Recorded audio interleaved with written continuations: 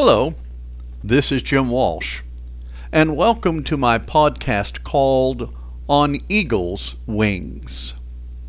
Today we have part one of a short podcast called No Room for Jesus.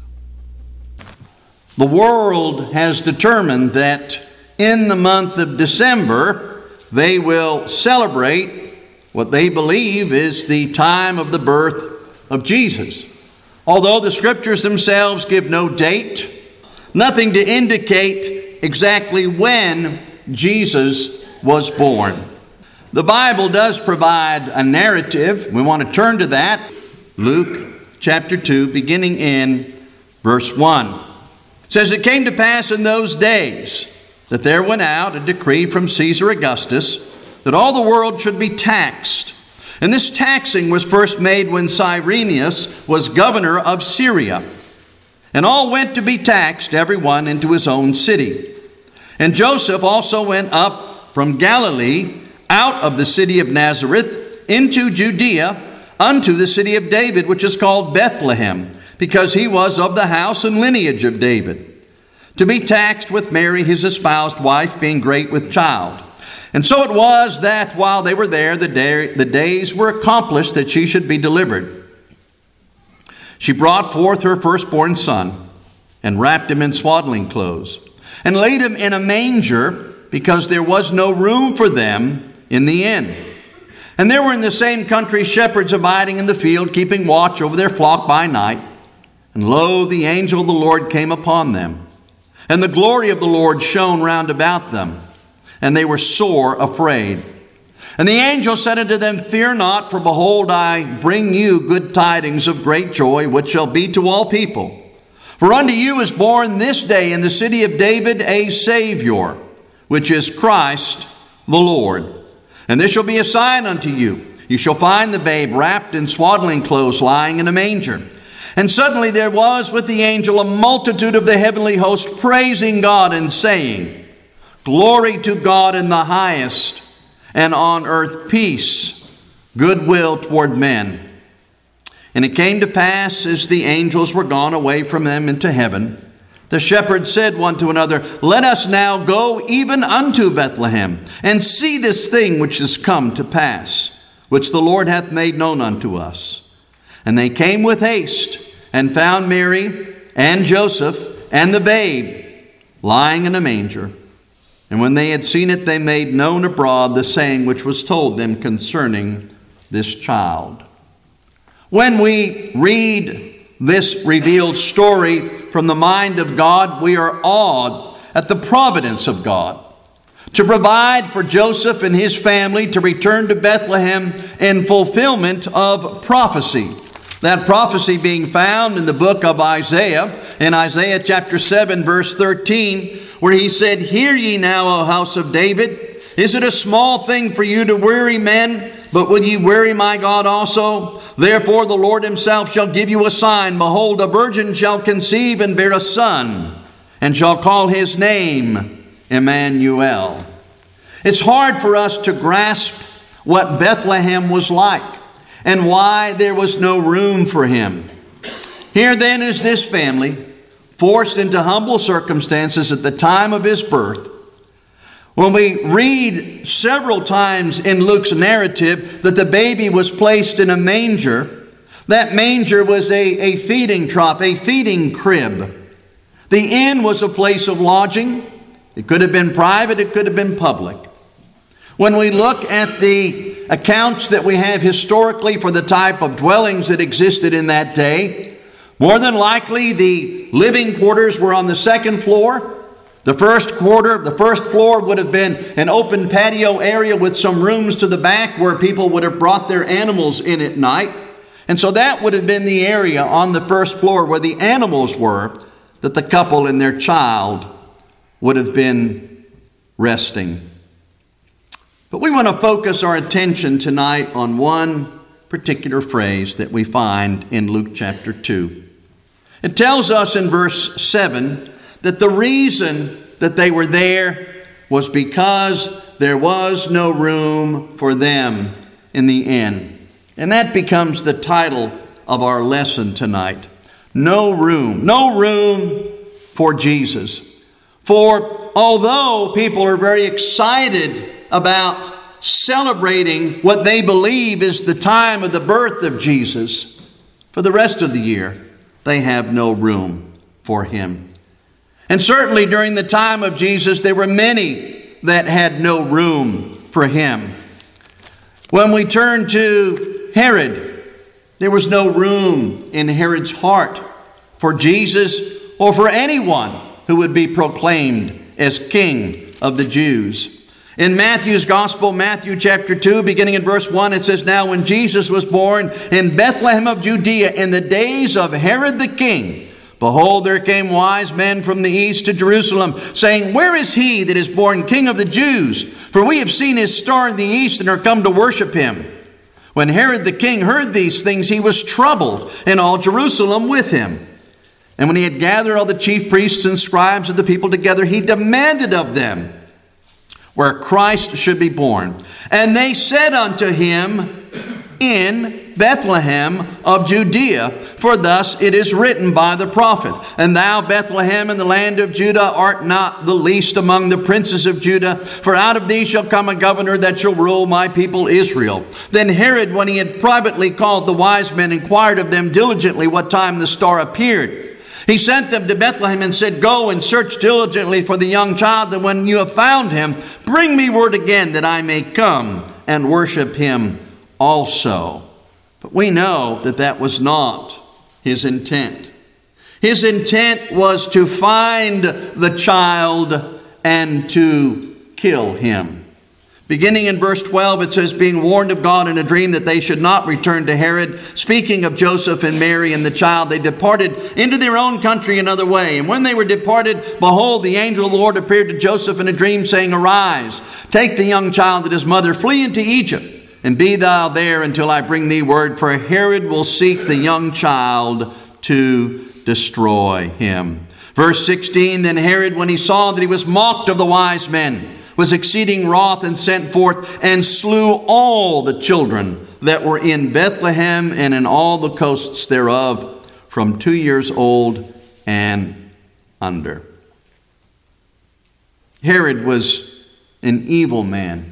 He was a selfish man. There is nothing good that is here mentioned about him. He was not the rightful king of the Jews. And he clearly understood that when God said differently, that would remove him, he sought then to kill the Son of God. What can you say about a man that would kill children, that would take the innocent and remove them from the face of the earth? There was nothing in Herod's heart but evil, and certainly there was no room for Jesus. But even among those that we might expect to have respect for the Son of God, there was no room in the hearts of the religious leaders of his day. In Matthew chapter 15, we begin reading in verse 1. Then came to Jesus scribes and Pharisees, which were of Jerusalem, saying, Why do thy disciples transgress the tradition of the elders? For they wash not their hands when they eat bread.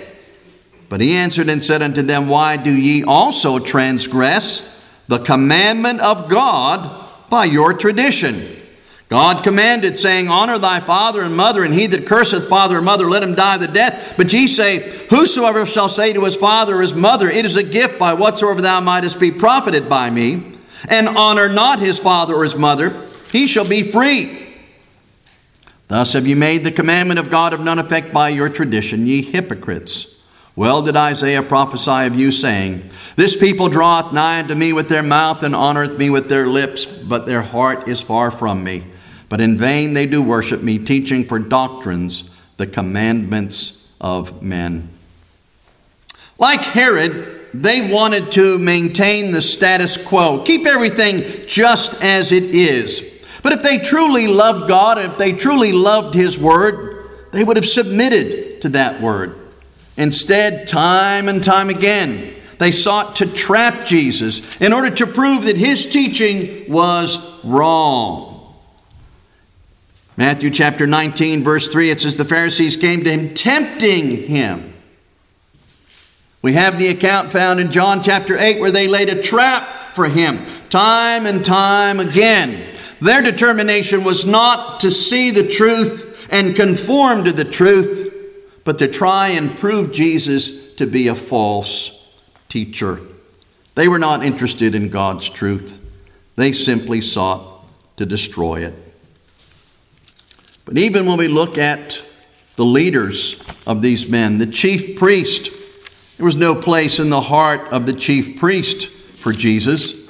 In John's Gospel, in John chapter 7, beginning in verse 1, it says, after these things Jesus walked in Galilee, for he could not walk in Jewry because the Jews sought to kill him. That just simply means he stayed away from Judea and Jerusalem and his people. He stayed away from where the crowds were because they were seeking, the religious leaders were seeking to kill him. And so it simply says that in verse 1, but then to provide evidence for that, following up in verse 25, it said, then said some of them of Jerusalem, is not this he, speaking of Jesus, whom they seek to kill? Verses 45 and following. Then came the officers to the chief priests and Pharisees, and they said unto them, why have ye not brought him? The officers answered, never man spake like this man. Then answered them the Pharisees, are ye also deceived? Have any of the rulers or of the Pharisees believed on him? But this people who knoweth not the law are cursed. It was just another way of them saying, these people are ignorant. They don't really know what's right. But then to put it squarely into the hands of the chief priest, we find in John chapter 11, upon the resurrection of Lazarus, how it was that these religious leaders were now frightened. They were concerned. They could not deny the power of God to resurrect the dead. In verse 49, one of them named Caiaphas, being the high priest that same year, said unto them, ye know nothing at all, nor consider that it is expedient for us that one man should die for the people, that the whole nation should not perish. He went on to say, verse 53, then from that day forth they took counsel together for to put him to death. Every step of the way, Jesus avoided their traps and he foiled their plans to take him or to show him as a false teacher. Angered, they sought any means they could to kill him. And the people knew it. You know, we don't often talk about this idea, but certainly as John reveals it, the people knew that the religious leaders were seeking to kill Jesus. Is not this he that they are seeking to kill? And so when Jesus has these conversations with them in John's Gospel, and they say, you're crazy, you're a liar, we're not trying to kill you, it was known. That counsel could not be kept private. And so everyone knew that was the plan. And here the chief priest just finally says, you know nothing at all. This is a good thing that we're going to do. We'll kill him, but it's going to save us. You know, that's a hallmark that we find in dealing with evil. It's willingness to sacrifice you, to have you deal with harm as long as it's not inconvenienced itself. But these individuals had one last opportunity to repent of their evil. In Matthew 27, we have the account. Beginning in verse 19, it says, when he, speaking of Pilate, was set down on the judgment seat, his wife sent unto him, saying, have thou nothing to do with that just man? For I've suffered many things this day in a dream because of him. But the chief priests and elders persuaded the multitude that they should ask Barabbas and destroy Jesus. The governor answered and said to them, whether of the twain will ye that I release unto you? They said, Barabbas.